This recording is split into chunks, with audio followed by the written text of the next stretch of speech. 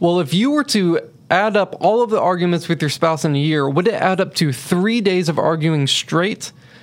Hopefully not. But if that is you and you got some toxic behaviors, we're going to talk about today how to replace those toxic behaviors with healthy behaviors. And also today, on our Bad Doctrine of the Week, we're going to talk about, should we cancel church for sporting events? Maybe, maybe not. All that today on the Digging Deeper podcast.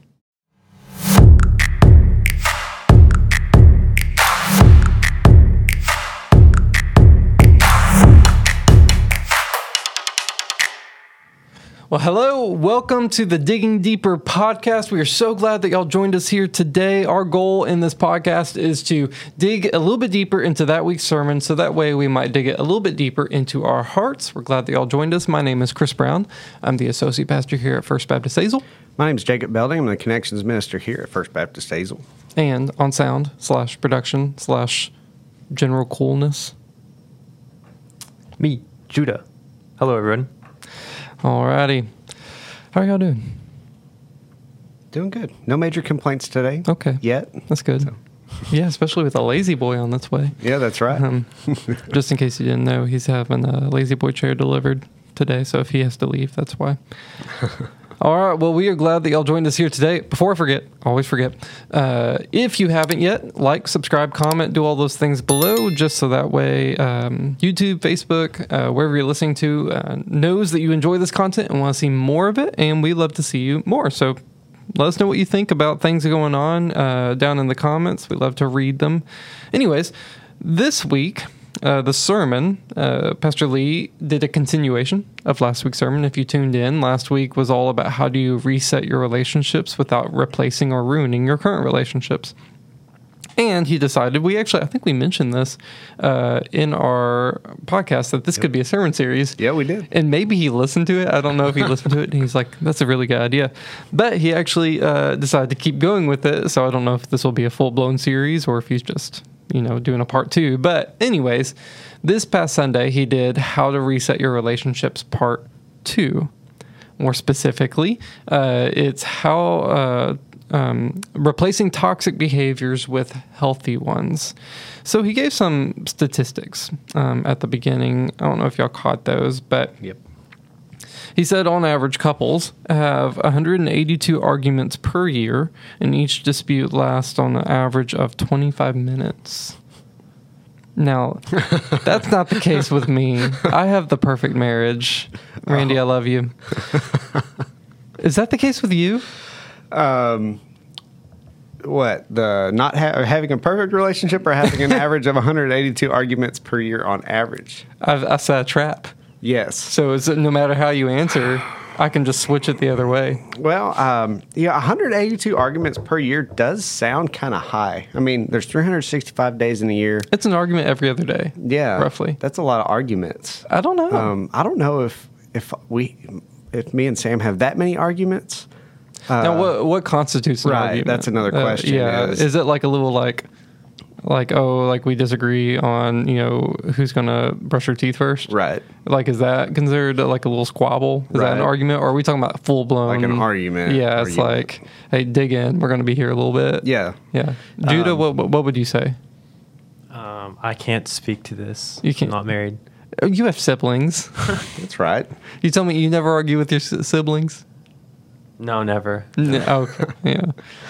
Judah also has found perfection in his relationships. Yes. Apparently. That's true. Last week, I think he said that he had 0 bad relationships. Yeah. So, anyways, so 182, it does seem a little high. Mm-hmm. It's every other day. So my guess is it has to be, it can't be full-blown arguments. No.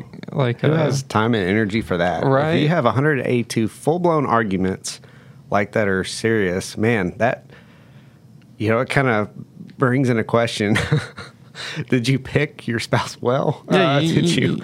I mean, you're married now, so, Yeah. But it's like, man, that would be a lot. And that would be draining. Oh, too, yeah. If you're talking about significant arguments, which makes me think it's probably like even like little squabbles. Like, oh, I thought I told you to take out the trash Right, this morning. right. And like, well, I'll get around to it when I please. And, yeah, and then 30 seconds later, you forget that you even had the conversation. Right, exactly. So I'm thinking that all of this is like for other people. Me and Randy never argue ever at all. Sure. We have polite conversations in which we maybe disagree.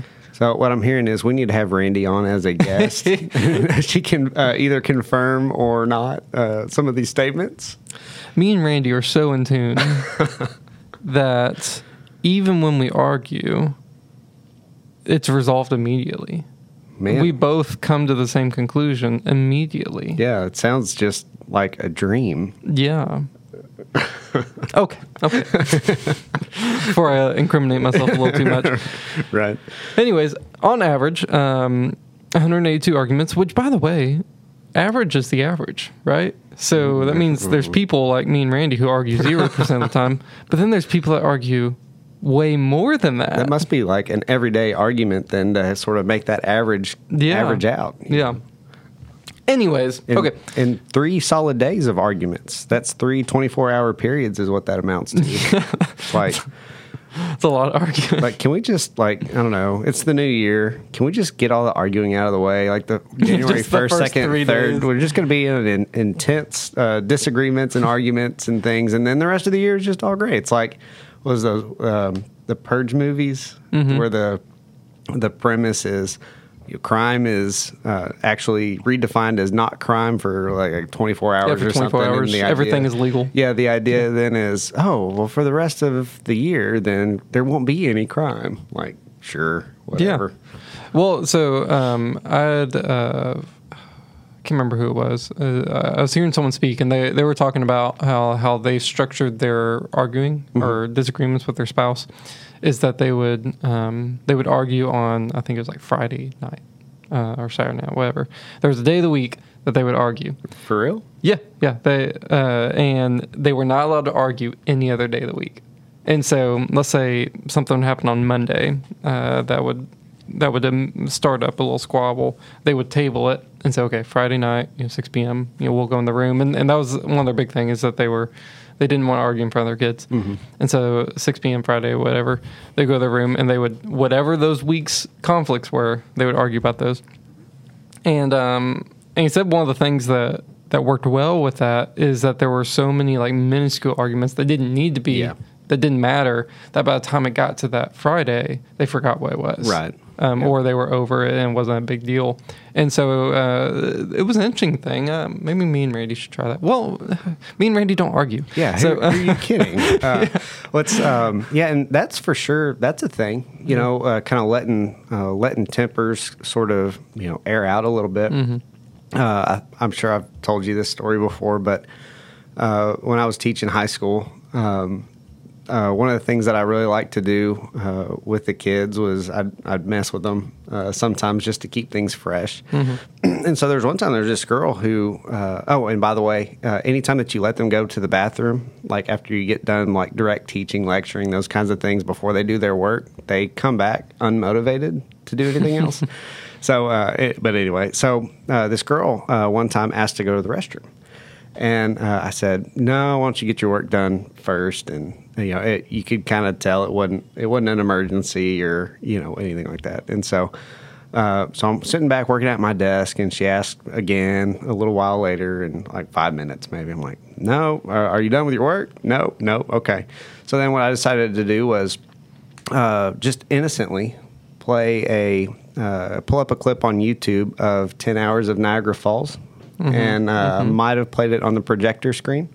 Coincidentally. Right, that's right. Had nothing to do with the situation. Right, and anyway, so I just I hit the play button and just kind of smiled, and watched. And she got up and left and went to the bathroom. I don't blame her. You're right, I would have done the same thing. It's all good. But man, I got an email from her parents. It was like right at 4:00 or 4:30. We want to meet tomorrow. Yeah. She was worried about being in trouble for leaving, and I'm like, I was messing with her. Anyway. And so, but man, you could tell they were mad. And we want to meet tomorrow after school. And I'm like, let me check my calendar. Flips pages. No, I don't have anything until middle of next week. And so I pushed the meeting. I'm like, man, maybe you need to like calm down just a little bit first. And they still weren't real happy with me, but at least they weren't. It wasn't explosive anyway. Yeah. But yeah, I could get myself in trouble sometimes. Yeah, but it was fun. Yep.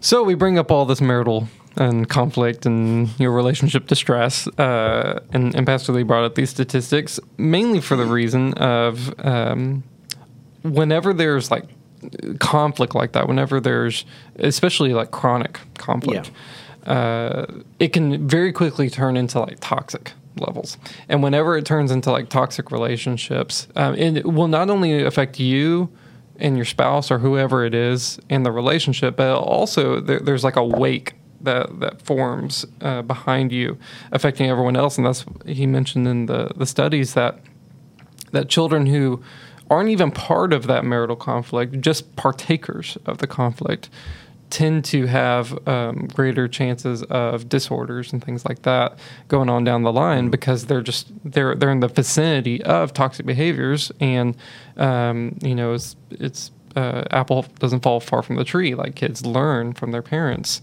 and so you just kind of create this generational curse going down the hill. Anyways, so all of that is to preface the sermon of how to replace toxic behaviors with healthy ones, because we want to, for our own sake, for our spouse's sake, for the relationship's sake, for everyone's sake around us, we want to have healthy relationships in healthy ways, even when we disagree, how to go about those disagreements and things like that. So that's the preface of all this. Real quickly, I'll outline the points that Lee gave us in this, and that is how to replace toxic behaviors with healthy ones. 1, replace conflict with peace. 2, replace wrong with reconciliation. 3, replace bitterness with forgiveness. And 4, replace pride with love. All right. So this one, there's no one central verse, right? And so we'll go through the verses as we get there. But let's get into this first one. The first one is replace conflict with peace. And so this verse is in 2 Timothy. Do you want to go ahead and read that one? Yes. 2 Timothy 2:23 and 24. Have nothing to do with foolish, ignorant controversies. You know that they breed quarrels, and the Lord's servant must not be quarrelsome, but kind to everyone. Oh, okay. You want me to keep going? I think that's all that. Oh, okay. Yeah, I see. Yeah, I'm looking at the NIV. I do like the NIV's translation on this. So what did yours say at the beginning? Have nothing to do with foolish, ignorant controversies. Controversies, okay. NIV says, don't have anything to do with foolish or stupid arguments. Yeah, it's very blunt. Yeah. There's a proverb that basically says, paraphrasing, like, don't argue with a fool. It's foolish to argue with a fool. I wrote it down. It's Proverbs 26:4. Answer not a fool according to his folly, lest you be like him yourself. Yeah, you just get sucked into it. And Lee mentioned that this might be one of the most ignored verses in the Bible, especially in our time with Facebook. Do you find yourself to be a Facebook commenter? Oh my gosh. Sometimes, not as much as I used to. You used to partake in all the stuff? I used to love it. Yeah. Way back in the day, especially, political arguments.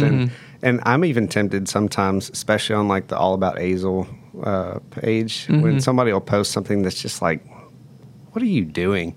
Like, I have this like impulse to just like get on there and troll people. And then I might even have something typed out and I'm like, delete. It's like, okay, I'm just going to let that one go.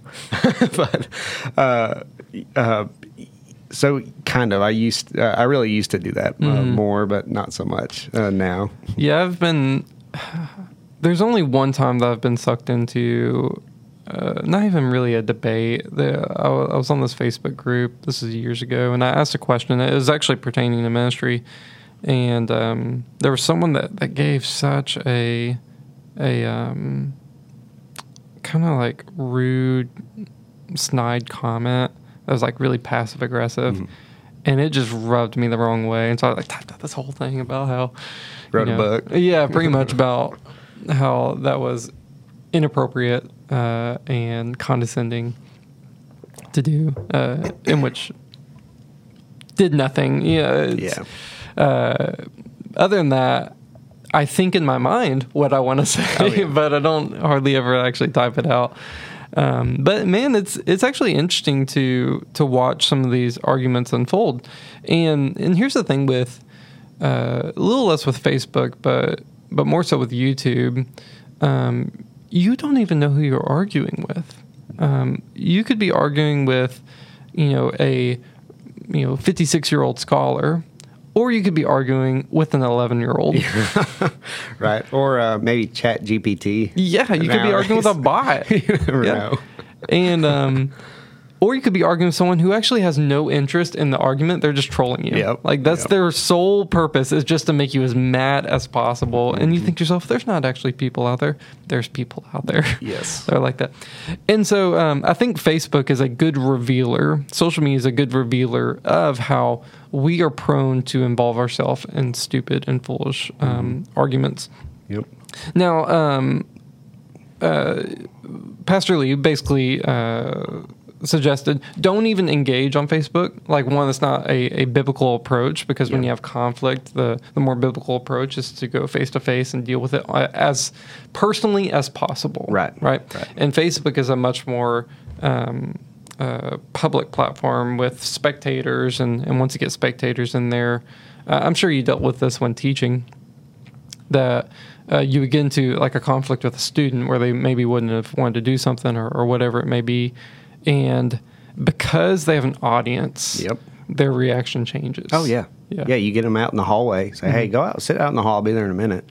And then, their whole demeanor changes. They're more likely to listen and actually apply. That was a great tool to be able to use, and it's all back to that lack of audience. And hey, let's just talk one-on-one, and let's have some real talk here for a minute, and try to correct some of the things for your sake and the sake of your classmates. And that was much more effective than trying to,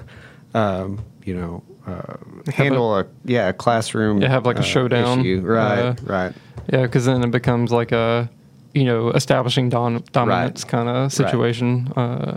In front of the entire class. Yeah, that's right. And I mean, sometimes those might be appropriate. In the classroom, it's like you gotta, the kid that's thinks he's the biggest, baddest dude, and everybody else thinks he's the biggest, baddest dude. It's like prison. You gotta make an example. You gotta find the biggest, baddest dude and just take him down. Not really. But hopefully you're... We kid. Yeah, and so that's for sure on the public side of things. But let's move this to like a private side. Maybe it's with your kids, or with your spouse, or with friends or family, whatever it may be. Do you find yourself engaging in stupid and foolish arguments in your relationships? I don't think so. I would find 90% of mine. Oh, really? Are that. No, maybe. Like what do you mean by that? So here's what I mean by that. So when we were talking about the 180 something arguments that couples have, the majority of the disagreements me and Randy have are over things that don't matter at all. And so I would classify those as like stupid and foolish, like arguments, Gotcha. right? It's like the other day. So a long running bit between me and Randy is that she does not do the dishes right. Like I have a way that I do the dishes. It's very organized. It's very efficient, and she does it the complete opposite way of me, like start to finish. She couldn't do it more different than me. And the other day, have you ever done this thing where like you kind of start just having like kind of some banter with the other person, and then by the end of it, it's no longer banter. It's like you're actually upset. Mad. Yeah. And that happened the other day with the dishes. She did the dishes, which is awesome, by the way. Randy, I love you. She did the dishes, and she made a joke. It's like, hey, I did the dishes. I know you don't like the way I do them. And so it kind of opened up the door to banter. And so I'm like, yeah, you did this way. And like, let's go take a look. And yeah, you didn't do it this way. And by the end of it, I started to feel myself get a little bit upset that she didn't do it the right way.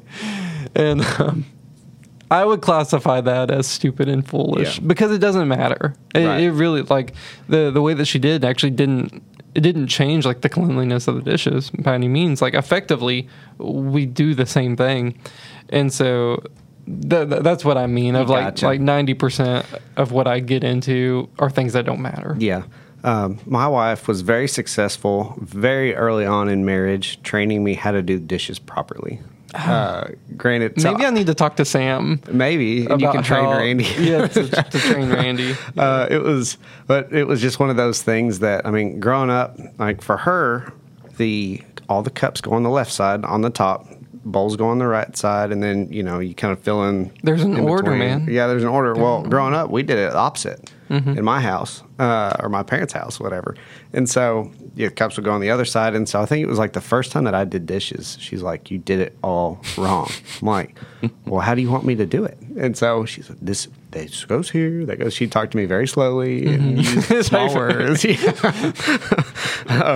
But I'm Treating you like a 5-year-old. basically, but I think I decided at that point, I'm like, I don't care how the dishes go in there, as long as they're clean and I have dishes to use whenever I want to eat. I'm happy. Whatever. It's not worth it. It's not worth the argument for me, since it meant that much to her. So, Yeah. So that's where I think for sure in like personal relationships where this passage can apply is like, whenever you get into or whenever you find yourself getting into an argument, just ask the question, is this an argument even worth having? Right. Is this conflict even worth having? And some conflict is worth having. Yeah, absolutely. There's for sure, like, I don't even think Pastor Lee would disagree with this, that there are times that you need to disagree in your relationship and in your marriage. There's times that you need to discuss and figure out a solution. What we're getting at here is that not every argument is that. right. In fact, I would say the majority of arguments don't need to happen because they're not worth having, because they're foolish. It's just little things. It's just little things that don't matter. And it's just more of like a little like nitpicking at each other thing rather than like, here's an actual, so how to handle raising your kids. Yeah. Or disciplining your kids. That's That's worth talking about. Yeah. How you do the dishes. Probably not worth, getting into a disagreement over that unless they're just not cleaning them. Right. Oh yeah. Then that's grounds for some serious Right. argument. They got to soak, man. They got to soak. Oh my gosh. Yeah. Well, I'm letting them soak. Quit it. Put them in the dishwasher. It's like, I don't want to. It's like I'm letting it soak. It's a cast iron. Pull it out. It's totally rusted. Yeah. Oh gosh. And then that would breed quarrels for Yes. sure. Now here's where I think this can shift. So Pastor Lee didn't get into this too much, but this happens a lot. You're a theological guy. I'm a theological guy. We see this happen a lot in the theological realm of people getting into stupid and foolish arguments over theology. And this almost gets into, and I can't remember if it was on this point or one of the others, that whenever you go into disagreements, how you go into the disagreement is just as important as to what you say. That's right. And there's different theological niches where, man, we are just so like toxic with each other and so demeaning to each other over different like nuanced theological viewpoints. And so this is Paul writing to Timothy, who was a leader, pastor of his church, and this was a personal letter to him. So a lot of what he's talking to him about is how do you go about leading your church? Mm-hmm. And one of the things he says is don't get caught up in stupid and foolish arguments. Yep. Like things that don't matter. And I would say one of the main things he's probably pointing to him is like theological stuff, mm-hmm. Like theology is important, but there's things that aren't worth getting into foolish arguments over.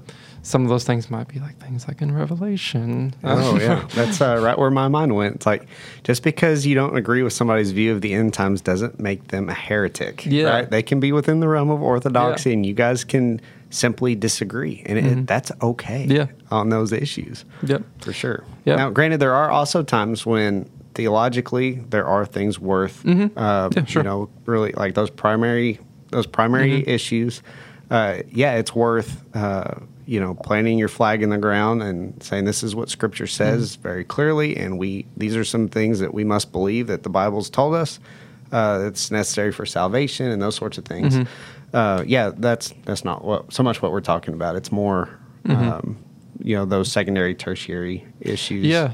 And one thing to like keep in mind, and then this might be getting a little bit ahead of ourselves, with stupid and foolish arguments is the argument itself, like what you're discussing may not be stupid and foolish, but the way that you're approaching it may be stupid and foolish. Right, and that applies to all arguments, right? Yeah. So even if we're talking about a primary theological issue, I mean, it even says a little bit further down in 2 Timothy 2, the Lord's servant must not be quarrelsome, but kind to everyone, able to teach, patiently enduring evil, correcting his opponents with gentleness.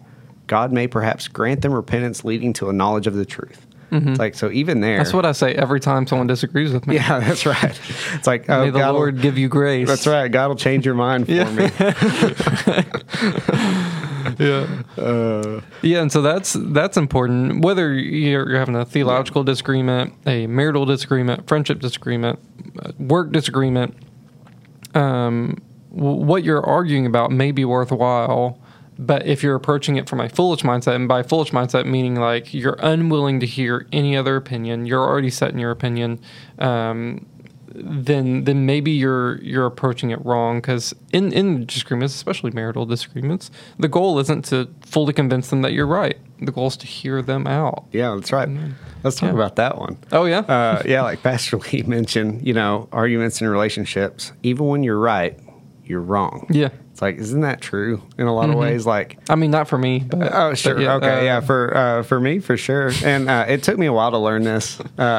We've been married 10 years now. And we've only been married 5, so maybe I just haven't learned it yet. Oh, man. Yeah. So, I think there have been times where I'm like, I know that I'm right on this, whatever it is that we're arguing about, and I can show it. And I can count on one hand, probably with like 1 or 2 fingers, how many times that I've actually got my wife to admit that she was wrong and that I was right. I mean, it doesn't happen often.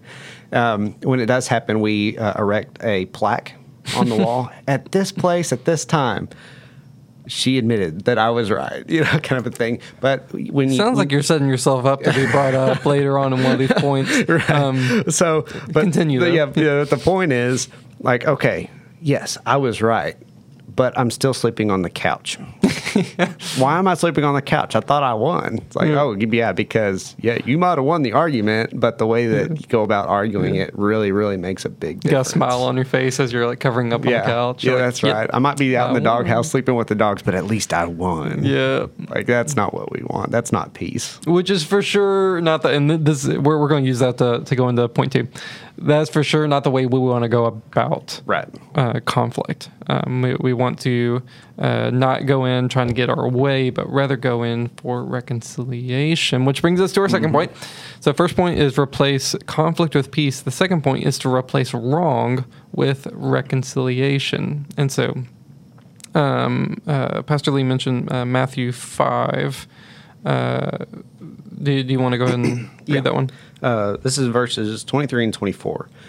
So if you are offering your gift at the altar, and there remember that your brother has something against you, leave your gift there before the altar and go. First, be reconciled to your brother, and then come and offer your gift. Yep. So reconciliation, which just a big word to say like resolving conflict. That's right. Like to resolve and to reestablish the relationship back to the way it needs to be. Yeah, to come back together again, basically. And we mentioned this a few weeks ago, and maybe even last week, that the whole purpose of the gospel is to restore our relationship with God, to reunite us with God. However, a secondary purpose of that is to reunite us with each other. We're restoring ourselves not with just God, but we're restoring our relationship with each other as well. That's part of the gospel, which is why Jesus said in the Lord's Prayer, if you don't forgive others, you'll not be forgiven, because your ability to forgive others is a direct demonstration of have you been forgiven by the Father. Yep. Amen. And so this is really important. Like more important than I think we even understand to God is that He doesn't just want us to be in a right relationship with Him, but us to be in a right relationship with each other. Which is why He said, if you're worshiping me, if you're coming and bringing something to me, a gift, an offering, but you're at odds with your brother over here, stop. Yeah. I don't want it. go over here. And this is something that I think we can wrap our minds around, but when you have kids, you really can wrap your minds around it. Lottie and Judson are like 3.5 and 1. And so they haven't quite gotten to this point yet that they're like at odds with each other. It's coming. Yeah, right. But they do have that time where, Judson will, try to grab something of Lottie's, and Lottie will like, no. Yeah, that's mine. Yeah. But it hasn't like full blown into like actual conflict yet. But I imagine, and you might be able to speak more on this, is that whenever there's conflict between them, it actually creates it doesn't necessarily, well, let's see, how do I want to say this? Like, I might be in a right relationship with Lottie, but if she's not in a right relationship with Judson, it affects my relationship with her, not in the sense of me and her conflict, but in the sense of like no, like it's not just me and you, it's me and or it's us, right, together. And so I want you to be in the right relationship with your brother, and that's actually going to enhance my relationship with you, because now we're like all in this together, not just like you and you, and then can you speak more of that? Yeah, definitely. Since you have older kids, right? So especially the older kids, she's still 3, so she still gets away with a lot. But the older kids, especially whenever one of them does something to hurt the other one, when they have a disagreement or a conflict, and it gets blown out of proportion, right? And they can get physical with each other sometimes. It's like this one does this, then this one, they escalate at each step, and then all of a sudden it's this big thing. First off, it makes me angry when they go about hurting each other, or even doing things that are just like, why? What are you even doing? But then, and so yes, that does affect my relationship with whichever one it is that really took it too far. And then the trick is to go about helping them to restore their relationship. So like you said, our whole relationship as a family can be restored and at peace, and we can enjoy each other that way. So that's a thing. Yeah. Well, it's one of those things that, let's say they are at odds with each other, and then they come like snuggle up to you, and it's like, no, don't pretend that everything's okay. Get away from me. Yeah, what are you doing? Not everything's okay. Right. Y'all need to go figure this out. Yeah, and normally when that happens, and it doesn't happen often, the older kids, and really all 3 of ours, play super well together, and they normally get along. So it doesn't happen often, but when it does, when it gets to that point, one of them is going to go sit in their room for a little bit and think about it, while I calm down over here, give myself a little time to breathe so I don't do anything I'm going to regret. And then, that's the next step, is to go and, hey, let's have a conversation. And let's talk through what happened. And sometimes it's not even really clear what happened and who's in the wrong. And anyway, but trying to mediate that between them is good for the peace and of the whole family. Well, and that's the goal, is like whenever there's conflict, reconciliation.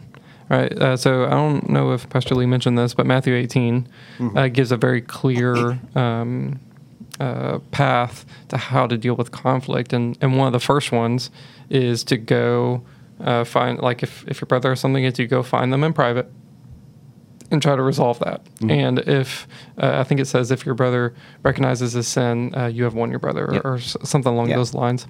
One of the things it doesn't say is, if your brother hears you, then you've won the argument. Right. That's not the goal. The goal isn't to win the argument. The goal is to win your brother back.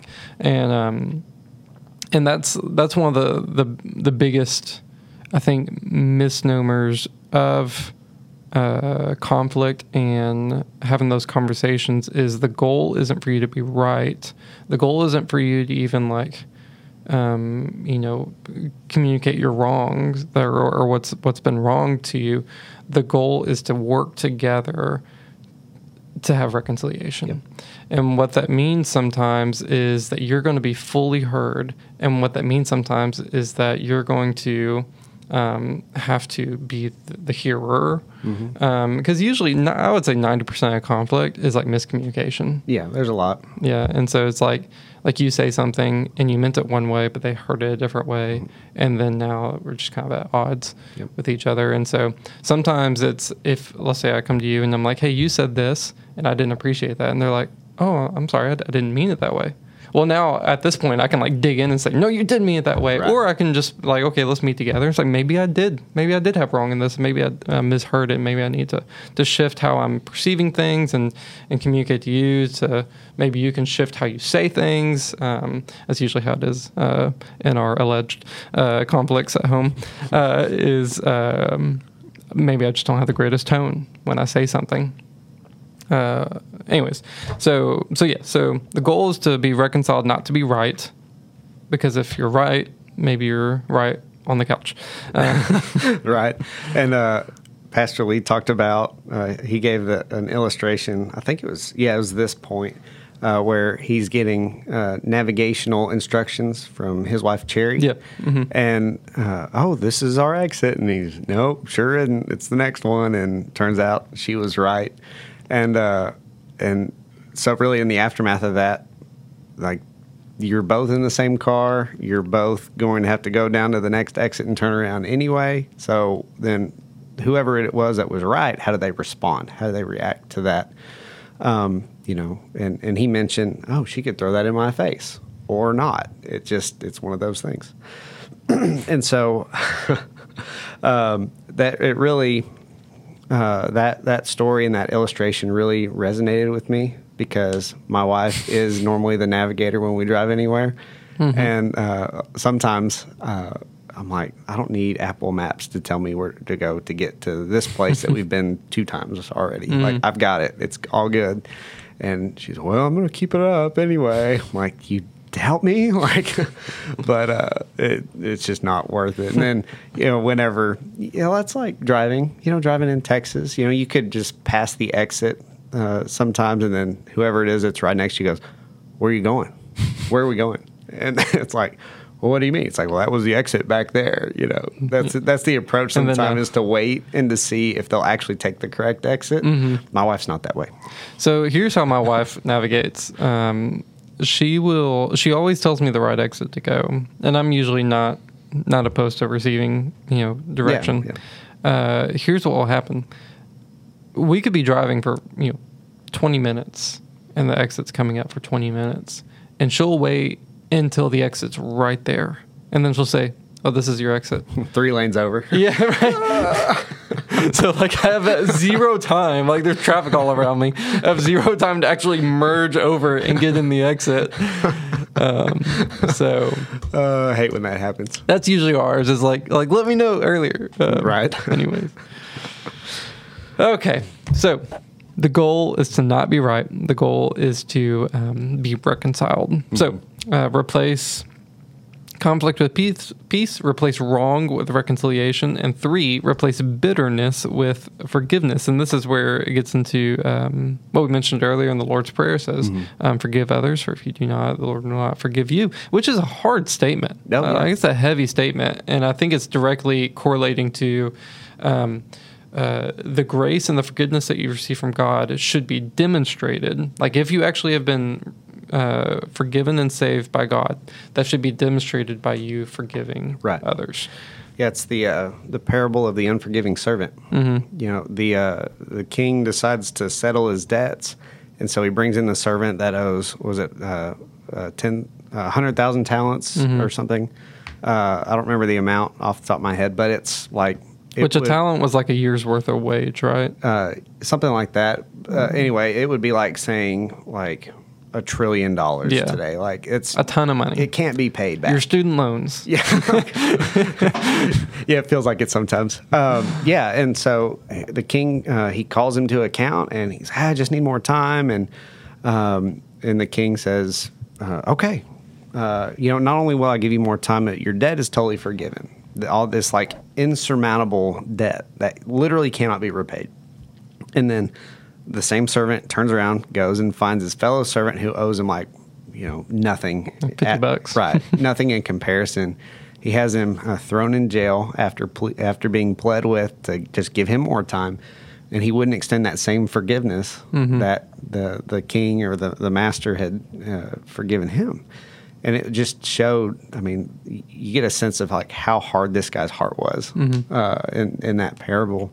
And it's the same way. It's the parable version of that part of the Lord's Prayer. Well, and that's where so that parable that Jesus gave, like it's a tangible monetary parable, right? Yeah. Like we can clearly look. Here's the debt that he owed. Here's the small debt that was owed to him, and we look at them and like ridiculous, right?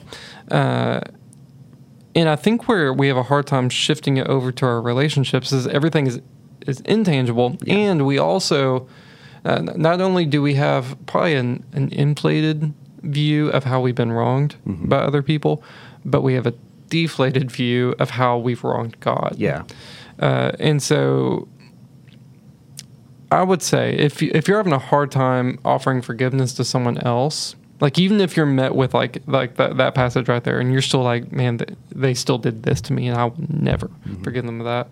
What maybe your problem isn't that you can't forgive the other person. Your problem maybe is that you don't have a full understanding of how much you've wronged God and have been forgiven of that.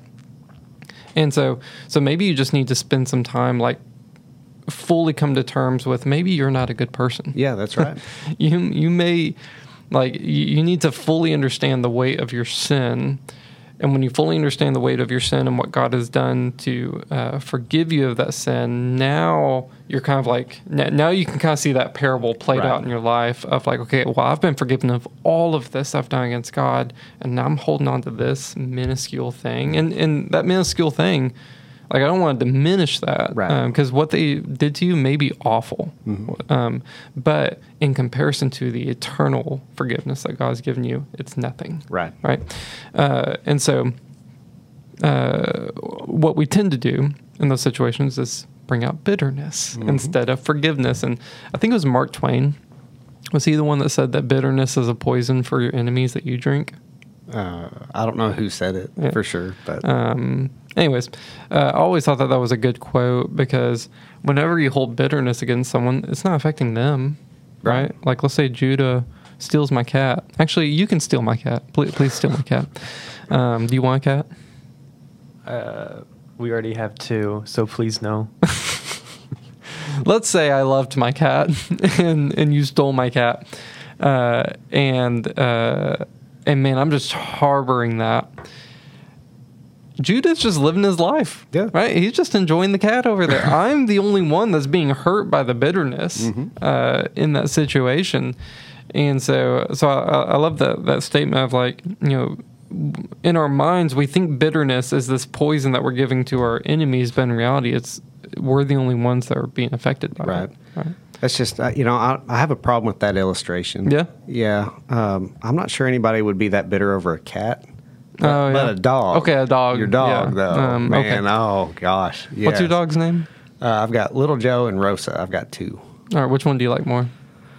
Well, I like them both differently for different reasons. So it's kind of hard to... Okay, let's say Judah stole both of them. Yeah, see, now it's personal. So sorry. now you're like the guy shaking down the guy after you got forgiven. Oh, yeah, all that that's debt. right. Give me my dogs back. Yeah. It's like all Christianity goes out the window when you mess with my dogs. Yeah, that's right. And you're right. And Lee even had a really good illustration on this point about the wife that went to go meet with a counselor or pastor or and like therapist, whoever it was, and she wants to hurt her husband as much as possible before she divorces him because he has just caused her so much harm. And man, I thought that was a great illustration where, hey, really answering the question of, man, I'm already so bitter. How can I go about forgiving somebody when I'm all the way over here? And what did he say? Action or motion creates emotion, I think is what he said. That's what he said. Or something like that, something to that effect. And so, God, he calls us to love others, to forgive others. And that's a handy tool to be able to do that, is really to go over and beyond, especially with more difficult people, and find ways to show love to them.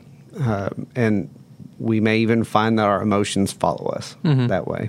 Yeah, well, what will tend to happen, so let's say you're wronged. So let's take a situation in a marriage, like years of wronged or apathy or whatever it may be that's brought you to a place of hurt. That's going to move one of two directions. It's not going to stay there. Right. You're not just going to stay in this like neutral zone after being hurt. You're going to either go one way or the other. You're either going to allow that to turn into a resentment and bitterness, or you're going to forgive them, moving into a state of like you're past it. Right. But it's not going to stay in the middle. It's going to go one way or the other. And so what you essentially have to do is, when you're met with hurt, when you're met with conflict, you have to ask yourself, which way am I going to take this? Am I just going to harbor this and just move it into that bitterness and resentment, which will eventually, if pushed far enough, move into a retaliation standpoint, which is not uncommon for marriage. Marriage is one of like the most intimate relationships you can be in. And with intimacy comes vulnerability, and with vulnerability comes deep hurt. Like that, like there's a way that Randy can hurt me that Judah can't hurt me. Except the cat thing. Except the cat thing. And when people are able to be hurt deeply like that can lead to incredible resentment, bitterness, and retaliation. Yep. Anyways, so it can either move in that direction, or you can say, okay, I can process this, deal with this, and forgive them of this. Now, here's an important note. Forgiveness doesn't always mean that you have to trust them again. Right. Like if you're in an abusive relationship, you can forgive someone without putting yourself in abuse. Right. Right. Yeah, I think that's easily like misconstrued. Right. Forgiveness is basically saying, I'm not holding this against you anymore. Now, there's relationships that I've been a part of where like I forgive you, but I don't want to talk to you. For the good of both of us, like past like ex relationships that was in this like toxic level of dysfunction, for the good of both of us, we just need to not be around each other. But I don't have any bitterness. I don't have any resentment. Man, I hope the best for them. Like I'm not at home like thinking like, how can I hurt them today? My ex-girlfriend from 8th grade. How dare she? Hopefully not. Yeah, forgiveness is basically saying, I'm not holding a debt over you anymore. Like if we were to move into like a literal like kind of debt relationship, forgiveness is holding a debt against them. You wronged me and now you owe me, and I'm going to hold this debt until that's dealt with. And forgiveness is basically saying, I'm going to absolve that debt. Yep. I'm not going to hold that debt anymore. What it doesn't mean is things have to go back to the way they were. Right. It just means that you're not going to hold it anymore. Anyways, I thought that was important to distinguish. Yes. Yeah, I agree. Yeah. It's not an all or nothing thing. Yeah. Yep. Okay, so replace bitterness with forgiveness. And then lastly, replace pride with love. Thoughts? Well, Pastor Lee did bring up, he says, the problem with this one is we're not usually very good at identifying our pride as pride. Mm-hmm. We tend to see our pride more as righteousness. Like, oh, we're just right. Which I can't even... wrong. I can't even relate to that statement because mine is righteousness. Oh, yeah, exactly. I don't know if I'd have to ask Randy. I don't know if I've ever had pride in my life. Oh, really? Yeah. Yeah. Maybe we should call her. Man, Randy keeps, we keep bringing Randy in. Maybe we should give her a call and see what she has to say about this. No need to. I know what she would say. She would say, Chris is the most stand-up righteous guy ever, and not an ounce of selfishness in him. I mean, I've got a pre-written statement from her right here. I'm just kidding. Oh, man, impressive.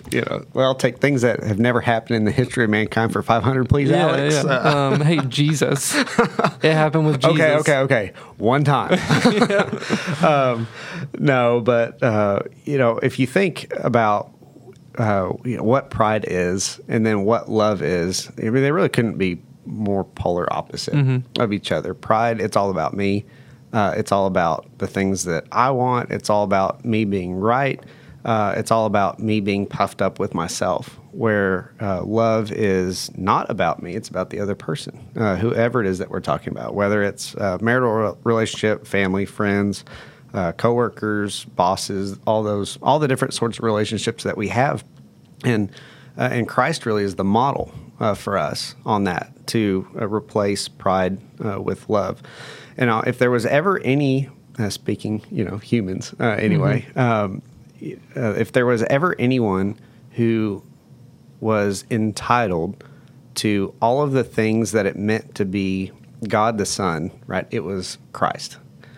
However, Scripture tells us that he emptied himself. He took the form of a servant, right, to come. He came here to fulfill all righteousness, to pay the penalty for our sins on the cross, to be raised again, and then to ascend to the right hand of God the Father.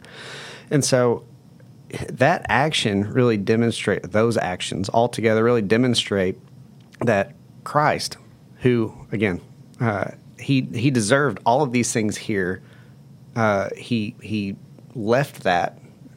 He came here to love us, really, so he could be glorified again, right? He's the model, is what I'm trying to say. Well, and that's my mind went to that passage, Philippians 2, that you just mentioned. Right before that, it says, so Philippians 2 gets into Jesus as the model of humility. And before that, it says, a command to us, do nothing out of selfish ambition or empty conceit. But in humility, consider others as more important than yourself.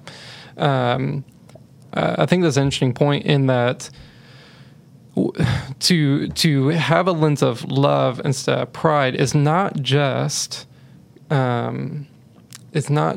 being humble whenever someone else is in the wrong, but it's actually lowering yourself to help them through that issue. So last night, we were just cleaning up the house, and there was how it always gets, like there's a pile of laundry on the bed, and I was putting away the laundry, and got all the laundry put away. And for us, the majority of the stuff goes in drawers, but then there's a handful of things that have to get hung up. And I hate laundry in general, but I really hate hanging stuff up on hangers. I also, in my hatred of hanging stuff up on hangers, I typically won't do Randy's. So I'll fold up all Randy's stuff, and then there's just a pile of stuff that need to go on hangers, and I'm like, okay, she can get this. And there's a pile that's been sitting there for a little bit. And last night I was tired, and I just got done doing all that stuff, and there was just left that one pile of hers. And in my thinking, in my humble love, without trying to sound too hubris, I legitimately had the thought of, okay, in this moment, I can dump this off on her as her responsibility because it's her clothes, right? Or I can do a kindness to her, lower myself, and hang up the stuff for her and put it up. And I would like to say I did that. Good job. Yes, you did it. It only took me a month. But it was one of those things where it was actually a really hard moment in my mind, because I'm left with two options. I can do what is well within my rightful duty to do, is to be like, okay, I've done all my part, I'm going to go sit down. Or I can, humble myself and say, it's not just about looking out for what I'm supposed to do. It's also looking out for the better of others. Right. And if that means taking 5 minutes to hang up clothes, that's a small price to pay. Oh, yeah. Compared to Jesus on the cross. Oh, yeah. So I don't think she's, I think maybe she's given up. My wife has. But used to, before we moved, she used to have her clothes that were hanging up, ordered by color. But the problem is, if you guys don't know, men and women see colors very, very differently. Oh, have you seen the spectrum? You talk about stupid and foolish arguments. Yeah. This is one of those ones that me and my wife have gotten into. Of what is blue and what is gray. Right, or green or whatever. And so I even, whenever I taught world geography, I would even, I would talk to the kids like right out of the gate. I'm like, listen, your geography teacher this year, I am a man. Here is an image showing color spectrums, right? And so on one side, there's an image. It's here's how men see colors, and it's red, orange, yellow, green, blue, purple, whatever. And then on the other side, it's is how women see colors, and it's red, orange, gray, whatever. Like all the little violet, purple, light purple, lavender, and there's like 20 different colors for like one color. So I had to make it very clear for them. I'm like, because when you're coloring maps, you can't color two countries that are adjacent to each other the same color, right? And so I learned the first year I taught geography that the girls were like, oh, that's not red and red, that's red and whatever the other Cucumber. made up color was. Yeah. And so, so long story short, I used to go and hang her clothes up, put them on hangers, and then I would put them in the wrong place. And I'd hear about it. And but now It sounds like I'm the Sam in your relationship. it's flipped. The thing is now I think after being married for 10 years, I think she's just happy now that I put some of her clothes away sometimes, and so I don't hear about it anymore. It's either she's either given up on me or something. She's just lowered her expectations. Yeah, that's right. She's like, this is my life now. Yep. I'm just going to live without my This is my cross to clothes. carry. Yeah, ordered by color or whatever. And so Every night she prays that she can humble herself and look out for the good of you. oh yeah, that's right. Yeah. But I mean, And you're just sleeping. yeah, that's right. Yeah. Oh man, it's a journey. The whole thing's Yeah. a journey, isn't it? Yes.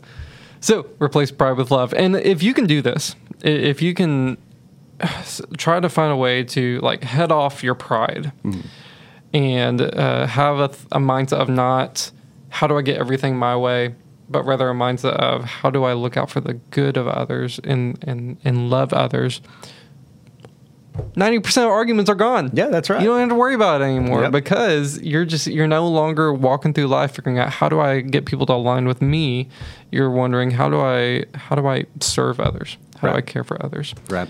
And sometimes that means that I'm quote unquote wronged.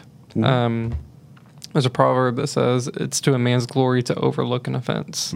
And I have to tell myself that all the time, that if I get like just offended by some little thing over here, I have to remind myself it's to a man's glory to overlook an offense. I'm not going to get upset about something nitpicky over here that doesn't matter. Yeah. Here's a good principle to live by. I think I've heard my uncle say this multiple times.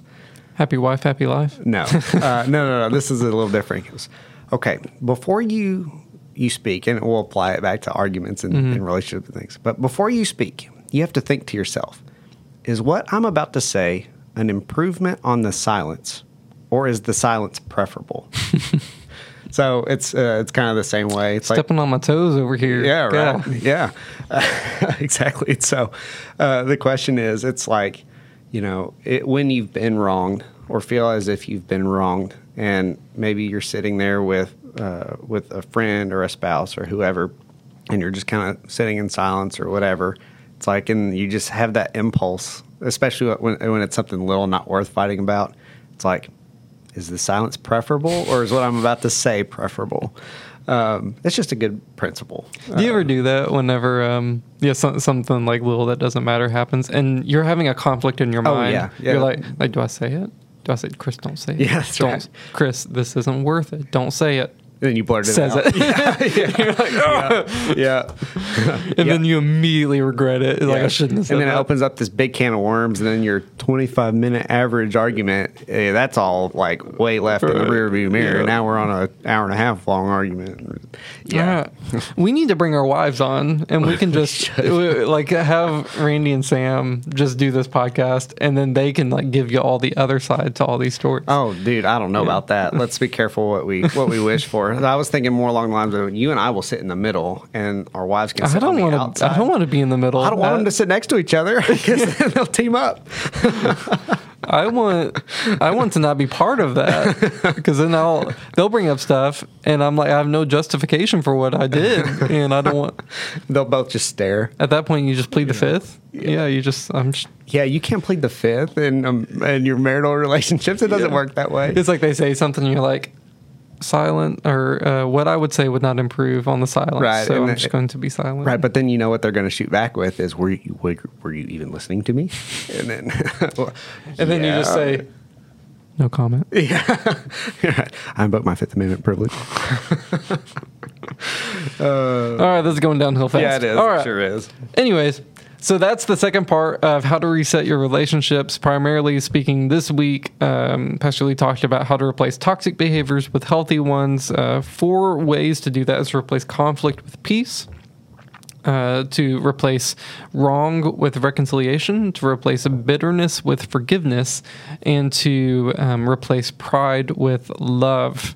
Man, I hope that in y'all's relationships, and ours as well, that we can apply these things, so that way we don't involve ourselves in stupid and foolish arguments. But rather, whenever there's times that we do disagree, it's on things that are worthwhile, and we do so in a manner of love. Yep. All right. Amen. All that being said, it's time for Bad Doctrine of the Week. Jacob, what do we got? Okay, here's the headline. It's going to take a little bit of just a little explanation past the headline. The headline doesn't do it all. I'm going to lean back then. Okay. All right. So this is from the Spectator, which is some kind of a magazine or publication in the United Kingdom. So here's the title: Is the Church of England giving up on Sunday worship? Mm-hmm. And so there's I think it's their women's soccer team One second, before we get going, why is it always women's soccer? I don't know. It's always women's soccer that puts themselves in the middle of conflict. Well, yeah, I had a comment, but I think I'm just gonna.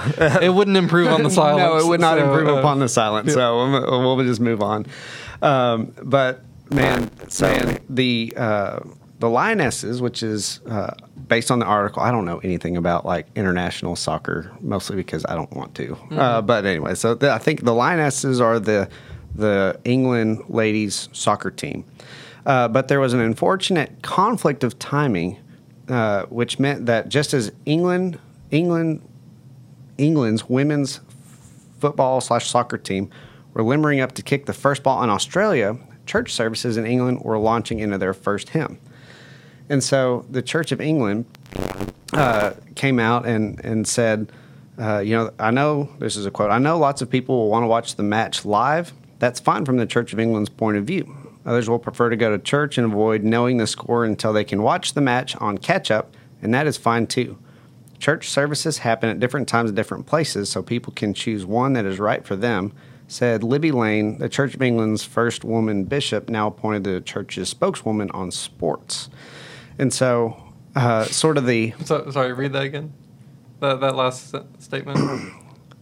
So said Libby Lane, the Church of England's first woman bishop, now appointed the church's spokeswoman on sport.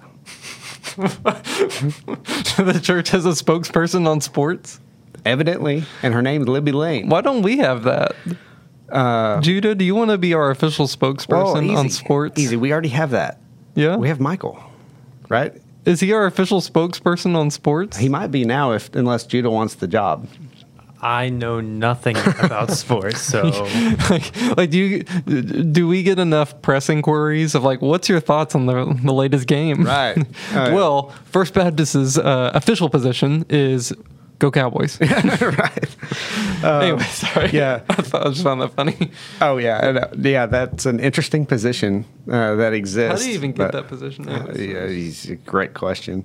But the article goes on. It says, it isn't difficult to see why no one wants the church to look like a bunch of miserablest killjoys. And in this, Bishop Lane might be channeling Charles I. His book of sports, published in 1633, rebuked the Puritans for their prohibiting and unlawful punishing of our good people for using their lawful recreations and honest exercises upon Sundays. So the issue is basically, is it okay to miss church to go watch women's soccer for them? That's only so.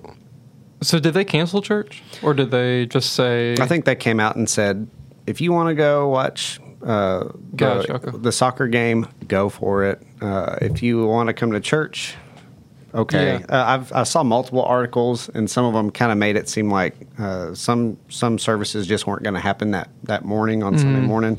Others were more like this, where it was kind of a, they didn't come out and explicitly say that. Yeah. So this is rather applicable to right now because football's about to start up. Yep. Now, luckily for us here at First Baptist, we have 2 services. We have 9 a.m. and 10:30 a.m. every day. So let's say you're a person who does want to watch the game kick off at 12 and you want to be there with plenty of time. You can just go to the 9 a.m. service and then you don't have to worry about it. But let's say that wasn't the case. And you just have to completely miss service because you want to go watch this game. Is that okay? So I don't want to be legalistic and say like there's never a chance. There's never a moment that you should ever miss a service because then that just kind of it creates a weird precedent. It would always go back to motive.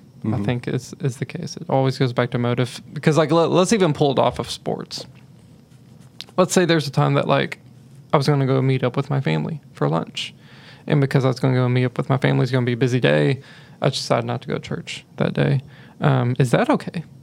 Let's say I never work on Sundays, but my work called a special Sunday meeting. And I'm going to have to miss church. Is that okay?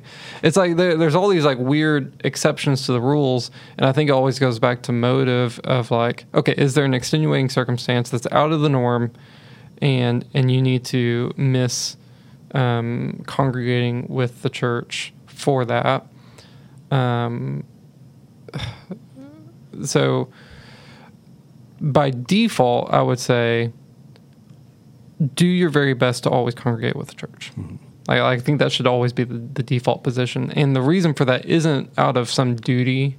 And it's not out of like I'm supposed to go to church on Sunday and there's never a reason I can't ever miss. I think it's out of the gospel, right? Right. The gospel, again, isn't just restoring your relationship with God, it's restoring your relationship with each other. And church... the church congregating together is us coming together, like we talked about a few weeks ago, to come declare what God has done, to fellowship together, and to grow closer together, us and the Lord closer together. And I think that needs to be a high priority. In fact, in our membership class here, we really lean into that of like that is a high priority here. And so the next question is, okay, so there's a high priority there. Next question is, okay, what extenuating circumstances are going to meet that threshold to where it's okay to miss? Let's start there. What's your thoughts on that? What would be an appropriate threshold? Especially something that is a probably like a one-off. Like this is going to happen once in a lifetime, and I'm not talking about sports games. Just in general. Generally. Granted, I'm not a huge NFL fan. Like, I don't mind watching it if it's on, but I'm not going to go out of my way. I like my college football, which happens Saturdays, not Sunday. So it's really not a big issue for me. But if there was going to be a game played Sunday, I would record it. I don't feel like sports is a really good reason to go about missing on a Sunday, unless if you're going to.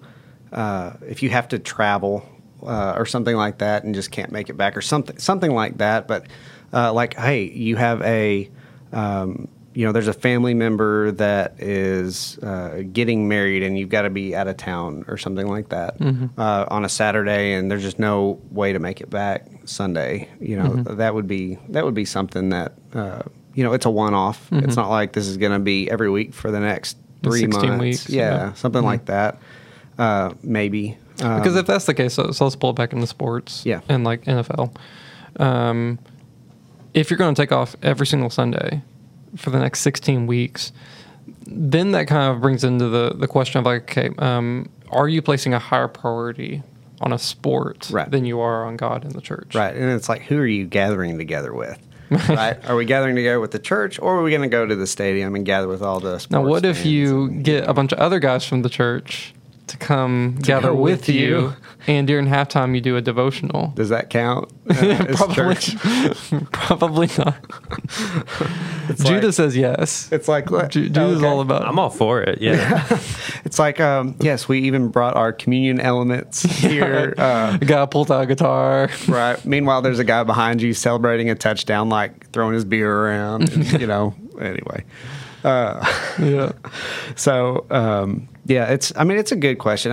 There are definitely some, I would say some gray areas, but the overarching rule should be like, we don't neglect to gather together. Yeah. So, and I think it all goes back to motive. And that's what Jesus did. Yeah. Jesus always pulled it back to the motive. Is there an extenuating circumstance in which you're not placing this circumstance over God, but it's just logistics just made it? But is this an ongoing circumstance where you're demonstrating in your heart that you're placing a higher priority on something other than God and His church? Right. I think those are good questions to ask. Let's move it out of sports, because this is like a real life thing that happened this past year. I think Christmas happened on a Sunday. Is that right? This past year, and there was this great big debacle of churches canceling service, like just flat out canceling service. And it sounds weird because then the reason on the surface is, hey, today's the day that we celebrate Jesus being born into this world. Therefore, we're not going to gather together to worship Jesus.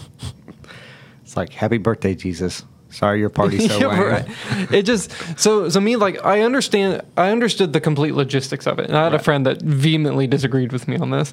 I understand the logistics of traditionally Christmas is a family event, and everyone's traveling, everyone's doing all these different things and get-togethers. And if you have, if you're married, you may have like your own Christmas, and then you have to go over here to this grandma's Christmas and this grandma's Christmas. Oh gosh, don't get me started. Yeah, and so that day is hectic. I get it. I get the logistics of it. And that's the argument for it is this is a crazy day. Let's not make anyone's day even more crazy. Let's just choose to worship within your family. And that was usually what they would encourage, is just worship together with your family and go about your day. There's just a lot of cognitive dissonance for me there of you have Jesus who, like you said earlier, was at the highest level and humbled himself to become a person. Mm-hmm. The greatest inconvenience of all time Jesus took. Yet we have a hard time inconveniencing our day that we celebrate that great inconvenience to even disrupt our day a little bit to go to church and gather together with his body. Yeah. That's the problem that I have with it. And I really like what we did here. Hey, we're having service. If you're traveling or if you're out of town or whatever because you're visiting family that week, so be it. Mm-hmm. But we're going to be here and we're going to gather together with those that are here. Mm-hmm. And I liked that. I liked that we did that that way, for sure. And there's for sure like creative solutions to this. So like let's say like on the NFL thing, it starts at 12. Well, we have 9 a.m. service. Right. Just go to 9 a.m. service. Right. And, it's a non-issue. Yeah, and let's be honest. 9 a.m. is not that early, especially for rabid football fans. Yeah. So I would just like to point out, during my time at Texas Tech University, right, and we all know Cowboys fans are like way up here, right, as far as fans go. Texas Tech, anytime that there would be an 11 a.m. kickoff game, you could get up early, go get some breakfast or whatever, and kind of get around. Dude, there would be people tailgating, like full on tailgating, and it's like 7:30 in the morning because they've got a pregame before the game, right? That's the whole point of the tailgate is, hey, we're going to eat food. There's people even drinking beer at 7:30 in the morning. It's like they're going to start speaking in tongues. Like, oh my gosh, what are y'all doing? And it's a Pentecost joke. Yeah, that was funny. Just in case anyone missed it. Yeah, I got it. I thought it was good. But it's like if they can, if Texas Tech fans even can get up and be tailgating at 7:30, surely we can make it to church by 9. Right. Yeah. So all in all, for sure don't want to set a hard and fast rule where the Bible doesn't set hard and fast rules. Right. But if you're a person who is choosing something over a church service or gathering together with the body of Christ, just be very introspective. Yeah. And just ask yourself, am I making this over here a higher priority than God and His church? And if it's one of those things that there's just no way around it, like you have to do this thing, then just ask yourself, okay, is there creative solutions around this? And so, if for whatever reason, Christmas is on Sunday, and I even have a problem with this, but let's just create a creative solution to Christmas being on Sunday. What if we had our church service on Saturday? Right. And we just decide together as a church we're going to have church on Saturday. I would choose that. I would still find it a weird cognitive dissonance to cancel service on the day for that reason. But at the very least, they're creating a creative solution to where we're still going to gather together as the body of Christ and celebrate this day. Right. We're just going to do it one day early. Yeah, and I really like that we did meet on Christmas. Partly for that reason, it's like it's Christmas. Yeah, for crying out loud. This is the whole point. Jesus is the reason for the season. Right. Yeah, you can't say Jesus is the reason for the season and then just cancel church. It's messed up.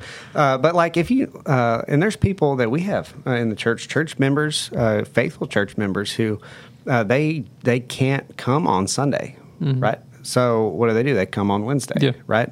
And so it's like if you know that, hey, I've got to work this Sunday, like make the Wednesday service, like make it a priority to be here and to gather together with God's people and all that. Or even the online thing. And we tell all of our members, online services are great. They're not a replacement by any means, but a short term, like you're out of town, right? Or you're sick, it's a great supplement to kind of like help you in that extenuating circumstance.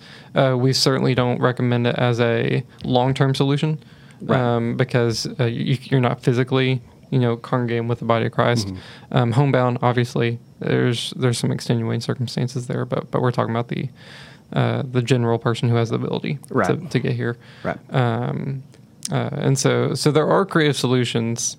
But again, just always go back to what's the motive. Right. And so in this article, the motive on the Church of England's side for not wanting to sort of take any sort of a hardline response wasn't, it had nothing to do with Scripture. It was, no one wants the church to look like a bunch of miserablest killjoys. It's like, we don't want people to think that we're lame. Go watch soccer or whatever. Yeah. It's like, and that's head scratcher. That's the hard thing because the church isn't. People use this argument all the time in trying to get the church to adjust its doctrinal beliefs. Is like you gotta keep up with the times. If you don't move with the times, people are just gonna abandon you and not stay up with you. And the goal of the church isn't to be fun. I think I have some of the funnest times of my life in church. Yep. But the goal isn't to be fun. The goal is to call people out of their life of sin into a life of holiness with God. Yeah. And sometimes if that means like, hey, you need to lower your priority of sports below God. Wow, that looks really unfun. But that's calling people to a life of full surrender to God. Right. No one has to give up sports. Right. But again, it's just asking yourself, am I making sports an idol? Right. And for the record, as far as the church having to try to keep up with the times, let's not forget, time revolves around the church, okay? I mean, what happened in the year 1 AD? Oh, just Jesus came and was born, right? The entire church, our entire calendar is based on Christ. And now, if I was to be a stickler on history here, it was more like 3 or 4 BC. Okay. Is that right? Yes. Okay. So there was a monk in the 4th century that calculated. He got really close. Okay. Yeah. But those are the numbers that we've gone with this far, and we've done okay. point stands. Yeah, that's right. Y2K wasn't a total meltdown. Right. So for those of us that remember. Oh, yes. Y2K. Man. Yeah, good times. And then 2012. Yep. And then there's, I'm sure, another one. Anyways. Yeah. All right. Well, fine. Well, we're not canceling services anytime soon, hopefully. That's good. All right. Y'all got anything else? Nope. We're all good. All right, cool. All right, well, we are so glad that y'all joined us here today for the Digging Deeper podcast. Just a quick reminder that to subscribe, like, comment, do all those things. Let us know, what you thought about conversations today. Do you argue with your spouse 182 times a year? Hopefully not. But let us know how you handle arguments or anything else you want to talk about. We'd love to read it. We are glad y'all joined us. We'll see y'all next week.